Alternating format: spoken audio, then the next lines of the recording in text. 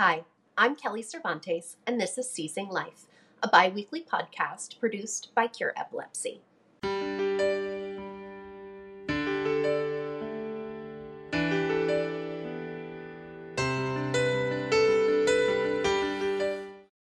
Today, I'm happy to welcome Alyssa Moore to the podcast. Alyssa is an attorney at McGuire Woods and lives in Charlotte, North Carolina with her husband and 4 children. When her son Cormac was diagnosed with epilepsy at age 9, it began a long and often frustrating journey through the medical system. A journey that she says opened her eyes to the need for better understanding of epilepsy across the healthcare system. Alyssa is here today to talk about the struggles she encountered trying to get care for Cormac and share what she has learned in hopes that it will help other parents, caregivers, and patients as they navigate their own epilepsy journeys. Alyssa, thank you so much for joining us today. I want you to tell me about your son Cormac and how epilepsy first entered your lives and how he was diagnosed. Thank you, Kelly, for having me and giving me the opportunity to tell Cormac's story. Cormac is my second of 4 children. He's red hair, blue eyes, all Spitfire, very active into sports, very physical. He was 9 on the date of his first seizure, and up until that point, we really had no indication or no warning or anything that something like this would happen. It was April 17th of 2019, and it was my oldest son's birthday. And so we were trying to kind of have a celebratory feel in the house. And I went to wake Cormac up at 6:40, which is normal, and sent him downstairs and tidied up upstairs. And all of a sudden I heard a very a loud noise, almost like a shout. And then I heard my husband screaming for me, and I raced down, and there was Cormac just on the kitchen floor in the middle of this very violent, what I now know is a tonic-clonic seizure. And it just wasn't stopping. I mean, I pretty much instantly called EMS. Obviously, you're kind of racing. Your mind is going through, what could this be? And I eliminated everything I could think of. Like, he's not choking. This couldn't be a heart attack. But he's not conscious. He's turning blue. I mean, it was just, as probably many of us now know, I mean, it's just so terrifying. And I'm lucky it was stone's throw from the fire station and also the hospitals. They were there within 4 minutes. And the seizure itself was about 5. And they came and did his vitals, like, oh, everything looks good. He looks like he had a seizure, I guess. Let's put him in the ambulance and we'll go to the hospital. And I went with him, obviously, in the ambulance and got there and was kind of expecting that we would be admitted. I didn't really know what to expect, but I certainly didn't expect that within the hour we would be discharged and walking out. Within the hour? Within the hour. I mean, the physician said, anyone can have a seizure. This is hopefully a fluke. His vitals look great. He passed all of our little neurological tests. So just head on home and call the pediatric neurologist and try to get in within the next week. And that was really disturbing. I didn't understand. I literally an hour before saw him on the floor and thought I thought he was dying, and I didn't know. So we walked out, and Cormac had this massive headache. I mean, he was throwing up. I called pediatric neurology as soon as I got home, and they said, okay, we'll see you in about 6 weeks. And I said, that's just unacceptable. I said, that is completely unacceptable. We need to be seen earlier. And there was no option, no alternative. So I just started working my networks and my friends. And I was fortunate that one of my friends connected me with a pediatric neurologist who saw me later that day. Kind of did the same thing. I don't know what else she could have done, but she said, oh, it looks good, and his neurological signs are strong and fine, so hopefully it's a fluke. Unfortunately, it was not, and we're almost 2 years into this journey. What did it take to get the epilepsy diagnosis? 1 week later, literally to the minute, it was 6:50 in the morning, the exact same thing happened. He was down for 5 minutes. I called EMS. They did come promptly. And this time we went to the other hospital's ER. and they did an EEG in the ER. And a resident popped in after the test, was like, hey, he has an abnormal EEG. He is diagnosed with epilepsy, and here's a prescription for Keppra. And I was like, well, I mean, wait a minute. What do you mean? Like, what does this mean? And he said, well, it just means that his brain electro pattern is off, and this is not entirely atypical, and Keppra is successful with 80% of patients. It was just so cavalier and so flippant that I just really thought, well, this is obviously something that happens, and I guess once again I shouldn't be too concerned, and this drug works for 80% of the people, so I'm sure that we'll be fine. I'd love to know where he got that statistic from. For the record, 1/3 of patients diagnosed with epilepsy don't respond to treatment. So this idea that 80% of seizures respond to Keppra is just ludicrous to me. So you get an epilepsy diagnosis off the cuff, this prescription for Keppra, and you're sent home. How did he respond to the medication? Really not well. I do Which remember isn't that unusual with Keppra. I mean, it works wonders for some people, and for others, there's major behavioral side effects. You're exactly right. I mean, we experienced an unreal change in his behavior and no corresponding change to the seizures. I mean, the seizures continued. We had one massive seizure per week, and Keppra did not touch that. But I saw this little guy who, I mean, if before he might have said, I'm going to throw this shoe at you, now it was like, I'm throwing this shoe at you, and by the way, I'm going to go get a baseball bat, and I'm going to break the chair, and I'm going to throw, his behavior went from what I could defend as maybe typical 9-year-old boy anger to, okay, we've got a serious problem here, and he's dangerous. You have 3 other children in the house. Absolutely. And I mean, I felt like we had to protect ourselves from him. It was just really sad. It was like a Band-Aid was ripped off his brain or something, and all the inhibitions that he had worked hard in his life to kind of create were gone. And throughout this, you don't have a pediatric neurologist to consult. Not really. I mean, once they said after that second ER visit we needed to have a pediatric neurologist, I did connect then with the person that had seen us as a favor on that first day, and she became our treating neurologist. But by his maybe 4th seizure, she referred us up to an epileptologist. But I was shocked that he would have these big seizures, and I would call, and I was still new to it. And I mean, I think you're probably, no matter how new to it you are, these are always upsetting, and you're always feeling, confused of what should I do, and you just want to talk to a medical provider. I was shocked that it was literally like, well, just up the dose. And I couldn't believe that, when you have an infant and the infant has a situation, the pediatricians have you come in.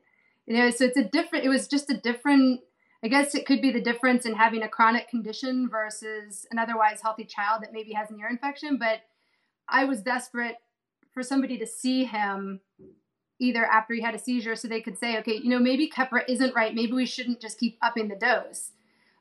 So once we got that referral to the epileptologist, I felt a little bit better. I also want to highlight something that you mentioned that I certainly didn't know. I learned as we were going through the motions that not every neurologist is an epileptologist. Every epileptologist is a neurologist, but that there is a major difference there between someone who specializes in seizures, who can read an EEG, who understands, triggers and the pharmacology of it, versus someone who treats headaches and Completely. Other neurological conditions. Completely. And, our epileptologist, and I don't know for sure if it's all of the epileptologists, but our health system has them in a small town about 30 minutes away from Charlotte. So we started traveling up there. We were admitted to the EMU, and this physician, to her credit, instantly said, we need to order a genetic test, because I'm here the whole time. Like, I don't understand, why haven't we done an MRI? I mean, should we do a CT? Have we done blood work? have we truly uncovered every stone? We're at, 5 to 6 major 5-minute long tonic-clonic seizures. Why do I have zero answers still? And why isn't anyone taking this with a sense of urgency? I realize it's not your child, but I mean, we had a completely neurotypical child up until April 17th of 2019. And it's like, oh, no big deal. And I'm not a stranger to the healthcare system. I come from a family of physicians. I feel very comfortable in healthcare. And here I was completely unable to push the ball forward to get answers. Hi, this is Brandon from Cure Epilepsy. Since 1998, Cure Epilepsy has raised over $78 million to fund more than 260 epilepsy research projects in 16 countries around the world. Learn what you can do to support epilepsy research by going to cureepilepsy.org.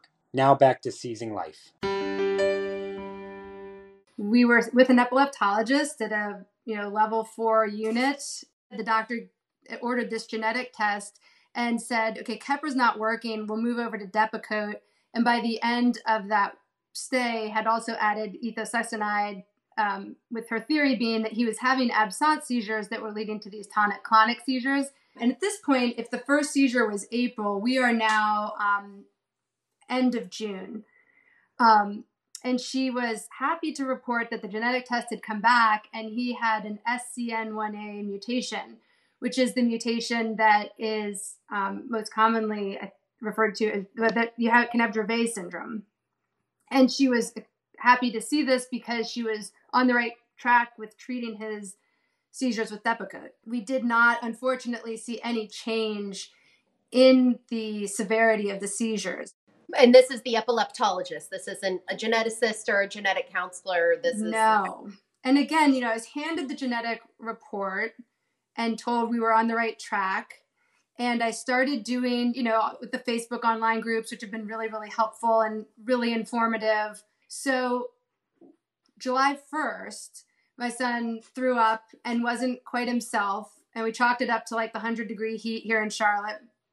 But I that was the start of kind of this 15-day period of decline where he would have some different seizures. He had tonic-clonic seizures. Long story short, in that 15 days, I called the physician's office 9 times and I went to the ER 4 times because he had stopped eating. He was sensitive to light. He couldn't stand the smell of anything. He couldn't eat. He hated to drink. He couldn't watch TV. He couldn't do anything. He laid on a couch. And I knew that his medicine had gone toxic. I don't know if that's really the right phrase, but something neurologically was very wrong. And I could not get through. I mean, I just couldn't get through to that physician's office. And I'd go to the ER and his blood levels were always fine. His liver enzymes were great. He could pass neurological tests. But I just knew something was wrong. So I called my dad, and my dad's an academic physician at Wake Forest. And I'm close with, we have a great relationship, but I hadn't wanted to really lean on him or put him in a position with his colleagues that was awkward. But he also saw Cormac and felt that he had to do something. He had to rip him out of Charlotte. And so we went up to Wake Forest and were admitted into their EMU in July, at the middle of July. And we were admitted, the electrodes were put on, and within 3 hours, the team came in and said, look, he has encephalopathy. He's basically got brain waves the speed of a 2-year-old right now, and we really need to get him off of Depakote, and this could be a difficult time here. But they put him onto Onfi as they were taking that Depakote off. And so we were lucky that we didn't see any seizures during this time. And within about 3 days, his appetite came back and he perked up and he was back to normal. So I will forever be grateful to Wake Forest for getting us the help we needed because nobody else was listening. Well, and credit to you for continuing to fight and for trusting your instinct. So Wake Forest becomes your new place of care, but it's over an hour away, right? So how do you manage emergencies in the meantime? Right. That was one of my questions to them when we got discharged. I said that exact question, what do I do if we have an emergency situation in Charlotte? And they just said, well, you call EMS, you go to the local hospital and ask to be transferred. And I felt pretty good about that. I thought that was a pretty good plan. So I was not expecting, though, that we would challenge that kind of plan the day after we got home. So we had been gone for 9 days. I just got back, and Cormac had a massive seizure. And so we were at the ER that very next day. And I said, I'd like to be transferred to Wake Forest. And they said, no, I don't think so. And I didn't really push it. It's not legal for them to deny that request, but I didn't push it because I do have 3 other children and my life here, and I was trying to keep things somewhat together. So I said, I need you to be in communication with the Wake Forest doctor. And you would have thought I had asked them to communicate with somebody across, in Antarctica. It was like, oh, and it was very difficult. And we needed a rescue medication in the ER. And they said, okay, let's put him on this one. It was an IV. And I said, can you please call Wake Forest? Can you please make sure it's okay? And they finally got a hold of the doctor. It was late at night, and the doctor said, yes. I just had this feeling that, there's something missing. There's some piece of information I don't have. And so I kept saying, who do you give this rescue med to? They said, anyone that has seizures that won't stop. I said, okay. Do you give it to kids? Yes, they give it to kids. And I'm trying to think, what is it here that I need to know? I said, wait, do you give it to kids or people who have a sodium channel mutation? And they said, no, we don't. And I said, then take it out. And it made me realize then and there that as much as I adore my Wake Forest doctor, when you're calling him at 10 at night from an emergency situation, he doesn't have the file in front of him. You are your kid's advocate. You absolutely have to speak up. I respect the nurses and the physicians, and I don't want to undermine them, but I also am best prepared at that moment with the information about my kid, and I have got to push the button. It's a difficult concept. It took me months, if not a year, to really come to terms with, I know my daughter best. Even though I don't have MD after my name, I have earned a PhD in my daughter. So Alyssa, what were the ramifications? How did it affect Cormac's academic, behavioral, psychological? Because, during all of it, he's gone through months now of seizures and pharmaceutical side effects.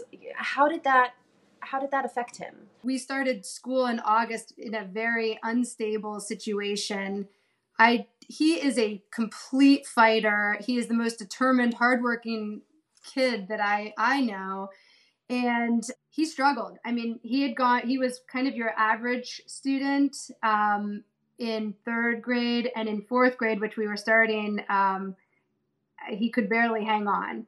And we were very fortunate that our school allowed our nanny to sit with him in the classroom, and she was just that extra set of eyes. Again, a luxury that I know so many people don't have, and something I want to change, because it's terrifying to send your kid into the world knowing that without warning he could collapse and injure himself. So we had the full-time nanny / aide sitting with him. We had tutors. We had all types of support for him to succeed in that environment. But academically, it was really challenging. Psychologically, it was a disaster. He was in a therapy, like a talk therapy or play therapy, with no real impact. He was an amazing therapy kid. The therapist would say, oh, he's so fantastic. He's got all this down. And then, take him out of therapy even for a minute, and it was back to this, I call it, and I don't know the real term, disassociated behavior. He was just angry, raging. It tended to have a little bit of a pattern. So I could anticipate that every night at 7 o'clock, we would have to have a 2-hour battle. And because it was so clockwork like that, I did at one point think it was medicine related.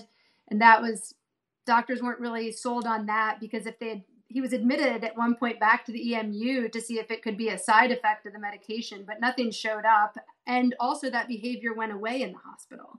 So that was one of the struggles, was finding somewhere where we could get the seizures treated, but also kind of the full picture of like, we need psychiatric help and I need somebody to help me with this because I cannot figure out where to go. Where did you find help? So again, I just reached out to my connections and was so very fortunate to get into Mayo Clinic almost right before the pandemic. And it was just an incredible experience because it was the comprehensive integrated approach that I had been desperately fighting for from the start. So we had consults with the epileptologist and with the nutritionist, with the genetic counselor, with psychiatry. We had the full workups of blood work. We had 2 EEGs and an inpatient stay. I mean, they checked the box on everything. And also, I would say on the psychiatric side, I had been feeling that he was ADHD. I mean, his ability to attend to any task in school was basically none. And they did give him an ADHD diagnosis, which was helpful then in treating that and kind of bringing some ability, helping him focus. Well, and it helps with your IEPs for school. It helps get additional therapies through the state. It's amazing. An ADHD or an autism diagnosis can open a lot of doors for epilepsy patients, and just how common those comorbidities are. I mean, everything that you are describing, the ADHD, the emotional side effects, these are all very well known, very well documented comorbidities.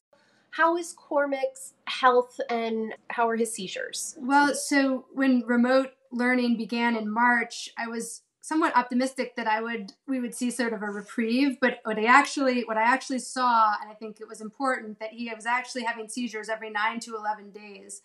And they weren't full on tonic-clonic. They are still kind of trying to figure out exactly what they are, but it just necessitated another inpatient stay at the end of this past summer, where we removed Vimpat and put zonisamide, added that to his regime. And after a couple of tough weeks, I'm very happy to report we're in kind of what they describe at Mayo as a honeymoon period. So he has not had a seizure since the end of September. I live every day, grateful for that. I don't put too much stock in it. I just am like, okay, it's another day. But it is amazing. The psychiatric episodes have decreased dramatically. I don't see a pattern anymore of the 7 p.m. meltdown. He still is a little obstinate sometimes and defiant, but it's just, I think it's a little more typical behavior for a now 11-year-old. And in school, he is hanging in there. I mean, speed processing is a problem and memory is an issue, both of which I think are impacted by his drugs. But the other problem is speech fluency. And one of the side effects of zonisamide, they told me, would be speech issues. And he has a stutter, but he is really great. He just doesn't think about it and doesn't worry about it. And I will take that over the seizures that we were seeing. So I really feel like he's kind of back for the moment, more himself academically and psychologically. Well, that is amazing news, and so happy to hear that. And we'll all keep crossing fingers and toes that it stays that way and this honeymoon period extends. What advice do you have to other parents who are on this journey or who are just beginning? I mean, I think to the extent that people are comfortable talking about that, using your connections, your social network, getting the message out there, like, this is not acceptable. It's really not acceptable, because I think the more you're willing to share with people are so gracious. I learned so much by just opening myself to literally every person that I could meet. Cormac's story is nuts in a lot of ways. It was this explosive onset of an intractable generalized primary epilepsy, and just even typing those words into a computer, I got a lot of support groups that popped up. So that was really helpful. And I think the third thing would just, read as much as you can. And I realize it's really hard to do all of these things depending on where you live or what your situation is. But I think there are so many wonderful people out there who are willing to help. The more that you put yourself out there, the more you'll find. Absolutely. That is all incredible, incredible advice. And I just appreciate so much you sharing your journey with us, to let other parents know that it's okay to have the fight and that that's what it takes. And we wish you and Cormac and the rest of your family so many well wishes and seizure-free days in the future. And just thank you so much for being with us today. Thank you.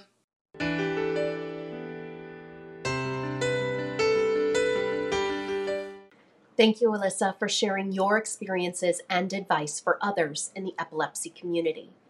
As your story demonstrates, the journey to effective treatment of seizures can be long and challenging. In recent years, new drugs have offered relief to some patients, but too many others are unable to attain seizure freedom. More than 1/3 of all epilepsy patients do not respond to traditional epilepsy treatments and therapies. The best hope for these patients lies in epilepsy research that will lead us to better therapies and ultimately to cures. That is why Cure Epilepsy is dedicated to funding epilepsy research. We hope you will continue to fund the research that promises so much to so many by visiting cureepilepsy.org/donate. Your support and generosity are greatly appreciated. Thank you.